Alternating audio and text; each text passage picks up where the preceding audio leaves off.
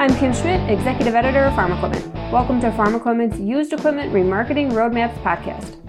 In this episode, host Casey Seymour of Moving Iron LLC and 21st Century Equipment sits down with Glenn Brinbaum, a CPA in East Peoria, Illinois, with Heinhold Banwart. Before we head over to their conversation, I wanted to invite you to join us this August 4th through 5th at the Dealership Mind Summit in Omaha, Nebraska. Based on the feedback of past attendees, our dealer advisory board, and the Dealership of the Year alumni group, we're bringing back the focus on used equipment remarketing. Space is limited for this dealers-only event. Register today at dealershipmindsummit.com. If this is your first time listening, you can subscribe to the podcast via iTunes, the Google Play Store, SoundCloud, Stitcher Radio, Spotify, or TuneIn Radio. And by subscribing, you're alerted when each new episode is released. In this episode, Casey and Glenn dig into the COVID-19 stimulus package and some of the tax benefits for dealerships and an expansion of the existing Small Business Administration loan program. Glenn, how you doing this morning, man? Not too bad, Casey. Glenn has a daily spot here in the Moving Iron podcast here in the last about a couple weeks here that with all this tax stuff that's going on and all the legislation that's coming out. There's a lot of information that is coming out of Washington right now and different stimulus packages and just all kinds of great stuff for going on. So, Glenn, you had a whole laundry list of stuff come out that you want to talk about before we got going, and I got writer's cramp trying to get all that stuff written down before you had it all come out. But let's kick off here a little bit. I've got the whole 880-page bill. Okay, so we got plenty. This is endless amount of time, so don't worry about it. We can go page by page. It's amazing to have 888 pages or whatever it is for a bill that's just supposed to be delivering a few $1,000s just to the American people, but somehow they got to get 800 and some pages out of that. But that's another debate for another time. But let's start here a little bit. So one thing you brought up, there's two things you brought up that I really want to spend some time on, and obviously we'll hit some other things too. But the biggest one is employment taxes and how that's going to work. So basically, you're saying there's a half now, half later, or half later and half even later kind of approach to how they're going to pay that. So talk about that a little bit, and then how that works out in this bill.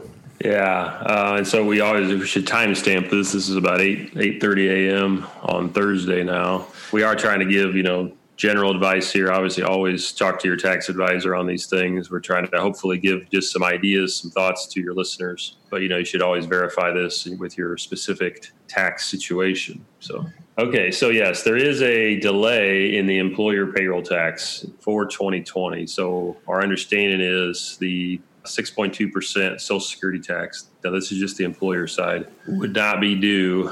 So any Social Security tax through December 31st of 2020, you do not have to remit that. Typically, you got to remit that, every week or every month or whatever, depending on your payroll and stuff. But you'd be able to pay half of it, 50% of it by December 31st of 2021. And the other half by December 31st of 2022. So that's what you said, later and even later, I guess. Mm-hmm. Yeah, so I've got 18 months starting today to pay half of my 2020 employment tax, and I have basically another 12 months on top of that to get there. So 36 months later, I've paid my 2020 employment taxes. Yeah. Now, we'll see how the forms work, but how this exactly works, but they'll have to deal with all this. But yeah, that's what it looks like in the bill. And this is the other thing is the Senate did pass the bill overnight. I believe it was 96-0. Everyone's expectation is the House will vote on it for sure by tomorrow, and so we're assuming this is law.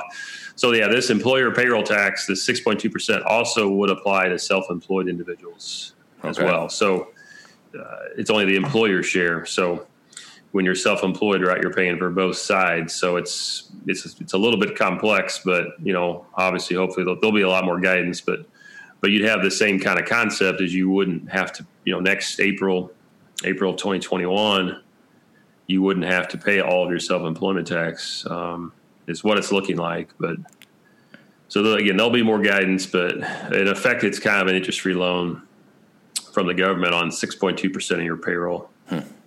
That's a big deal, man. That's for a lot of people. That's a very big deal. So the other one I want to talk a little bit about too was the SBA loans and what they have going on there. So it looks like there's going to be some deferment of payments out there a little bit, and then there's another program out there where if you do the right things, it's forgiven. I guess is kind of what I'm reading here. So give us a little background on that. This is, in my mind, probably the most important thing for small businesses that's in the bill.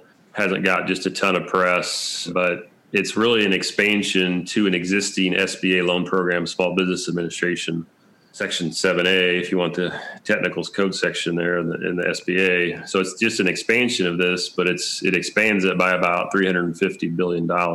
And basically it allows for small businesses to be able to get a loan from, really it's from a bank, but the SBA or the government is guaranteeing 100% of it. So I believe typically the government will back 85% of the loan, but in this case, they're going to back 100% of it. So this is more from the bank's perspective here, that it's 100% guaranteed by the government. But banks are familiar with doing these loans. They generally have, specialists that do SBA loans. So I think the thought process here is that the money can get out pretty quick because it's not under the, I believe it's Section 7B is like the disaster relief kind of SBA loans. That's kind of a different animal.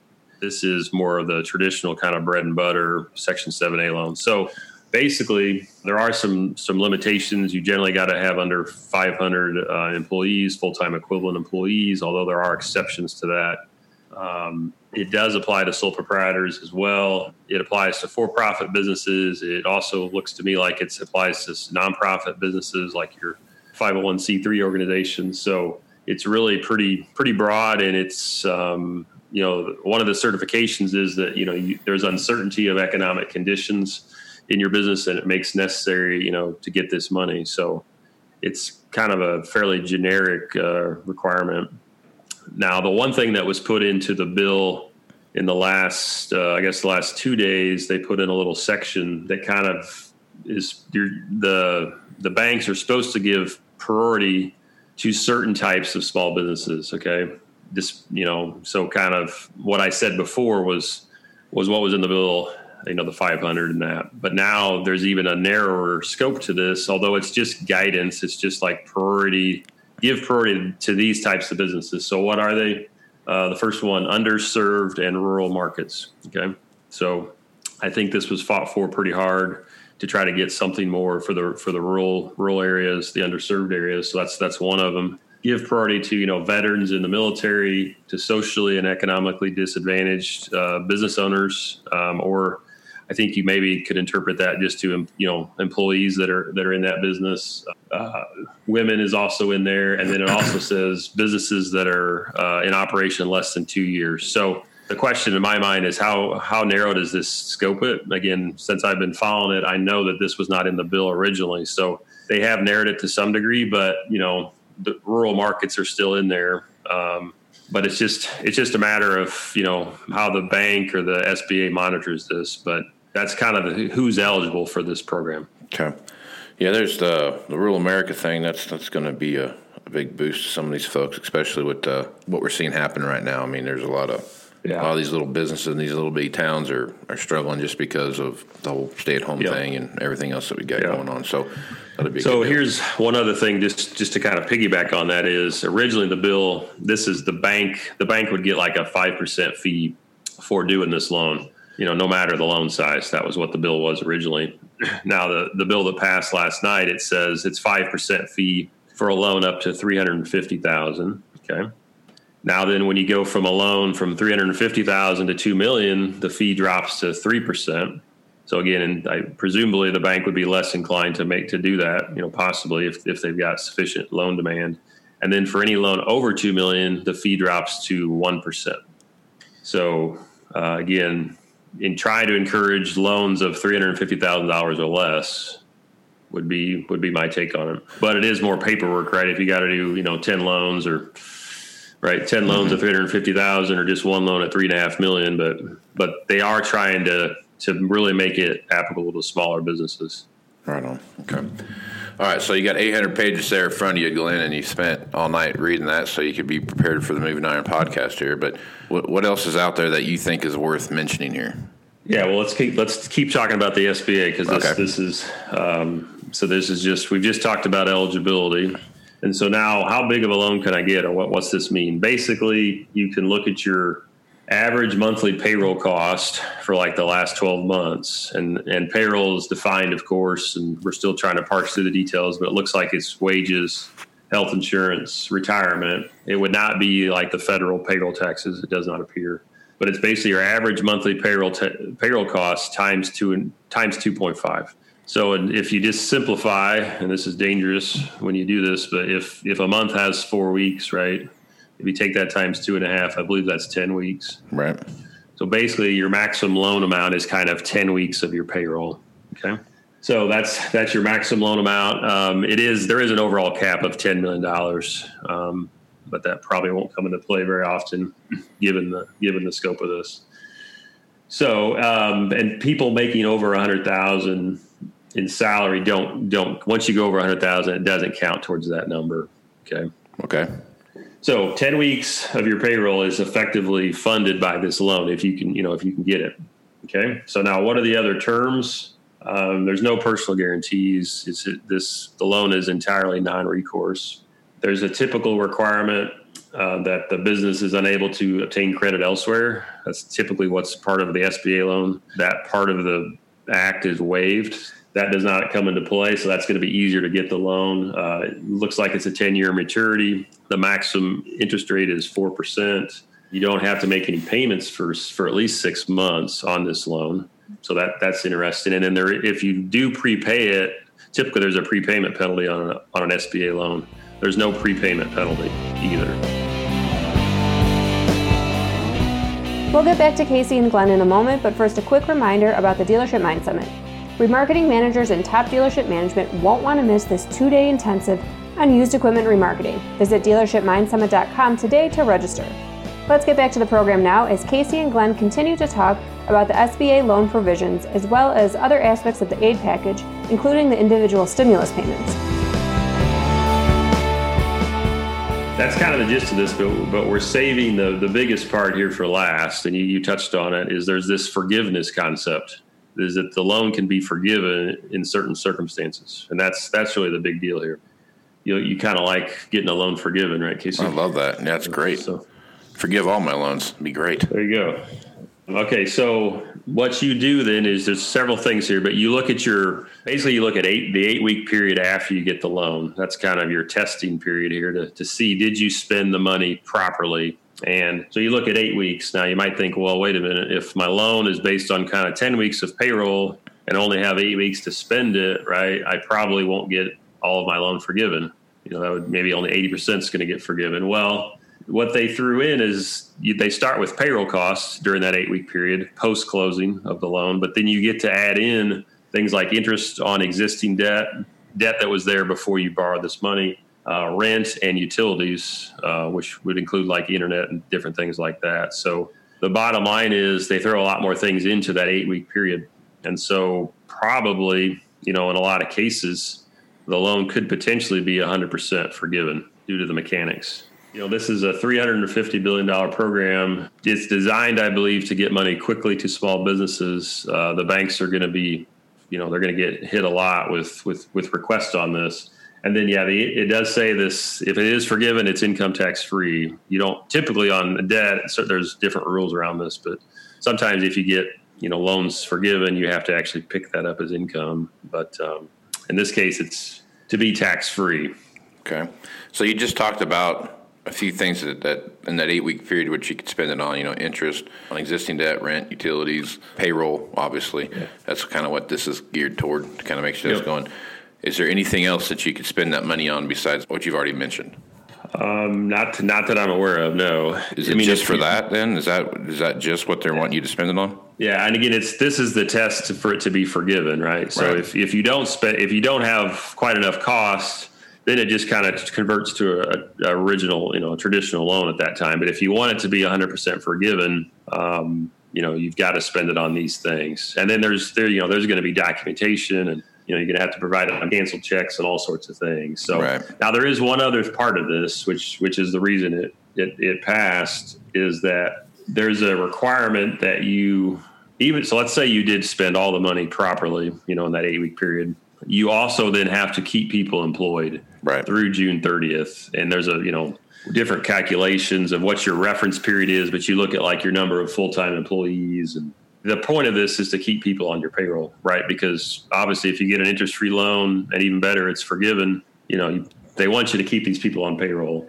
So that is part of it. And it's through June 30th right now. So, could that change later on? Possibly, and there's special rules in there about rehiring people. I think there's something about if maybe you did have to lay somebody off because of customer demand, but maybe if you rehire them back by June 30th, it might work. So there's a lot of criteria in there, but the concept is you keep these people on your payroll, and you'll get this loan. And I said interest free. I mean, it has an interest rate 4%. You don't have to make any payments for 6 months at least. But then if you spend it properly, then it'll be forgiven. Okay. So this is a really big deal on the SBA side. The other thing that I just was reading the bill this morning, if businesses that I'm sure some of your listeners have an existing Small Business Administration loan already, it appears that, and again, check your lender, check with them once this bill becomes law, but it appears that you may not have to make any payments on that existing SBA loan for a period of 6 months. So that could be helpful too. Again, we'll get all this clarity, but that's what it appears to be my read of the bill. That's some good stuff, man. There's a good opportunity for some people to really take advantage of this and kind of get a leg up, especially if they're struggling right now to keep things rolling. For sure. So what else is in that bill that you want to talk about? Yeah, so let's talk a little more specifically. We've touched on it. There's going to be these individual stimulus payments.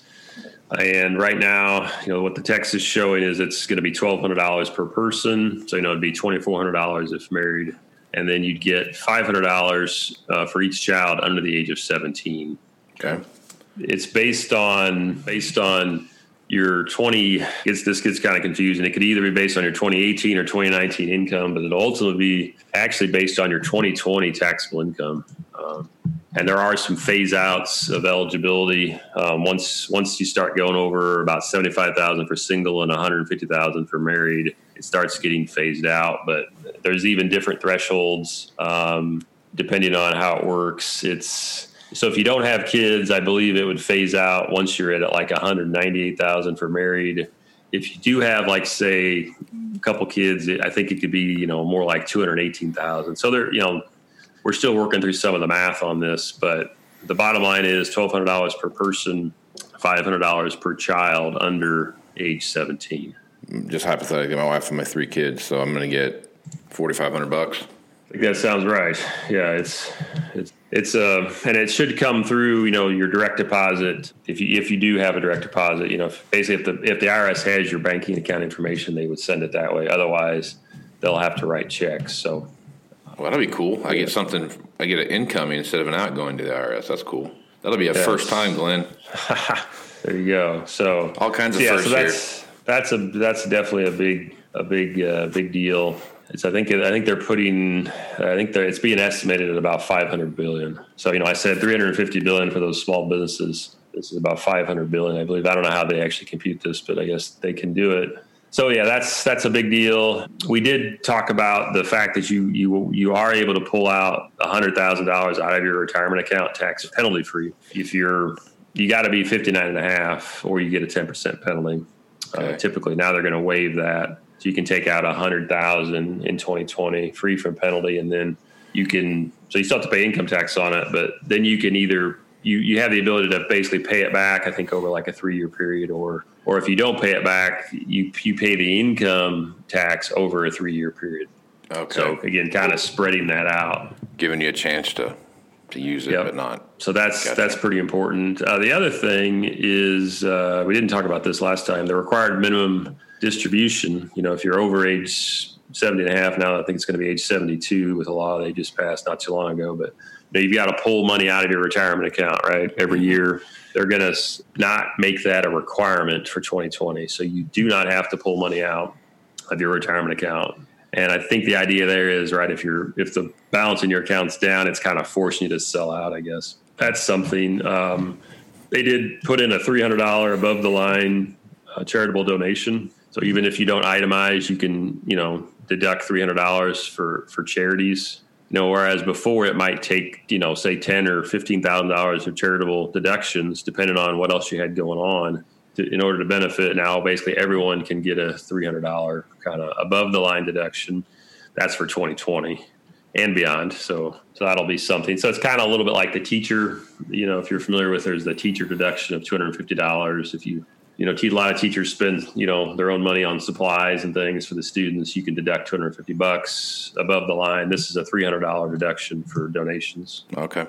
There's something about if employers are actually able to pay off employee student loan debt to the tune of about $5,000, and it would be tax free. So an employer can pay off an employee's student loan debt, kind of pay it on their behalf in effect, and up to $5,250, and it's not treated as taxable income to the employee. Yeah.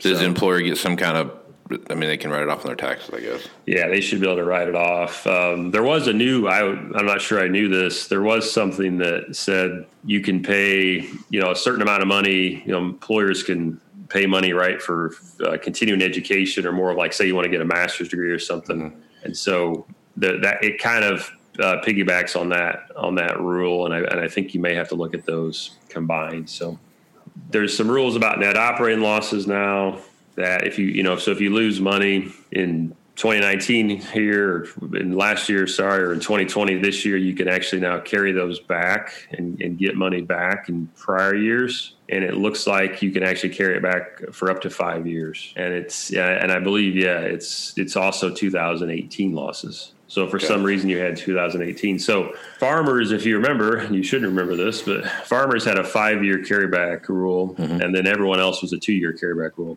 historically. Well, the tax reform kind of changed that and pretty much said you can't carry back a loss anymore except for farmers. So this is really putting everybody back to what farmers had a few years ago. So you can carry back a loss 5 years and get tax back. So there's another little rule dealing with losses. And then we've touched on a little bit the interest limitation rule and again, this generally applies to bigger businesses, but basically you were not able to deduct all of your interest. Although this did apply remember we talked about what a farm equipment dealership or car dealership had application there was pretty significant. 30% of your earnings before interest, taxes, and depreciation, or EBITDA, you could only deduct interest to that point. Now they're saying we're going to make that 50% of EBITDA. So, allow you to deduct more of the interest. There is a special rule for partnerships, though, where it really doesn't impact your 2019 return, but it becomes a benefit in 2020 dealing with a carryover rule. So kind of tricky, but those are probably the main kind of tax highlights. Again, a lot of those we kind of at least touched on in some past podcasts, but it's just nice to see it in the 880-page bill. Right on. Good stuff. Well, Glenn, like always, man, you're out there getting after it every day, watching over this tax stuff for us here. So if folks want to reach out to you and get some more clarification on what's going on here, or just have a general question about what's going on with everything else in the world, what's the best way to get hold of you, Glenn? Yeah, it's best to call our office at Heinold Banward. It's 309-694-4251. If you call and ask for me, it'll ring to my cell phone. I'm working from home as are most of our people. But yeah, just give us a phone call. We'd be happy to chat. We're looking at this for a lot of our clients, and otherwise you can always look me up on Twitter at Glenn Birnbaum is my handle. Right on. Well, Glenn Birnbaum, the tax watchdog. That's his new name now. So he's out there getting after it, and make sure you check him out on his Twitter page. There's a lot of good information that comes out there with the rest of the tax guys that pop in there and chime in on what he's got to say. So, Glenn, thanks for being on the podcast, man.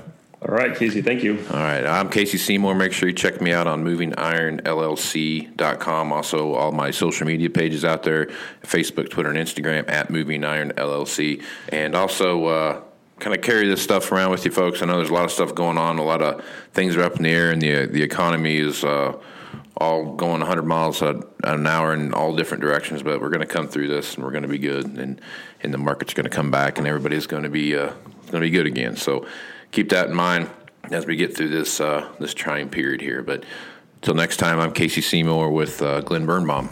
Let's move some iron, folks. Thanks, Casey and Glenn. We've got even more used equipment remarketing resources that we're sending your way. In addition to this podcast, we're also tapping into Casey's expertise across all our informational channels. If you've got a question for Casey, I encourage you to head over to farm-equipment.com/asktheexpert. Submit a question and we'll get Casey's answer to it up on our Ask the Expert blog. And don't forget to head over to dealershipmindsummit.com to register for the 2020 Dealership Mind Summit in Omaha. And you can keep up with the latest industry news by registering online to receive our free newsletters. Visit www.farm-equipment.com. For Casey and Glenn, as well as our entire staff here at Farm Equipment, I'm Kim Schmidt. Thanks for listening.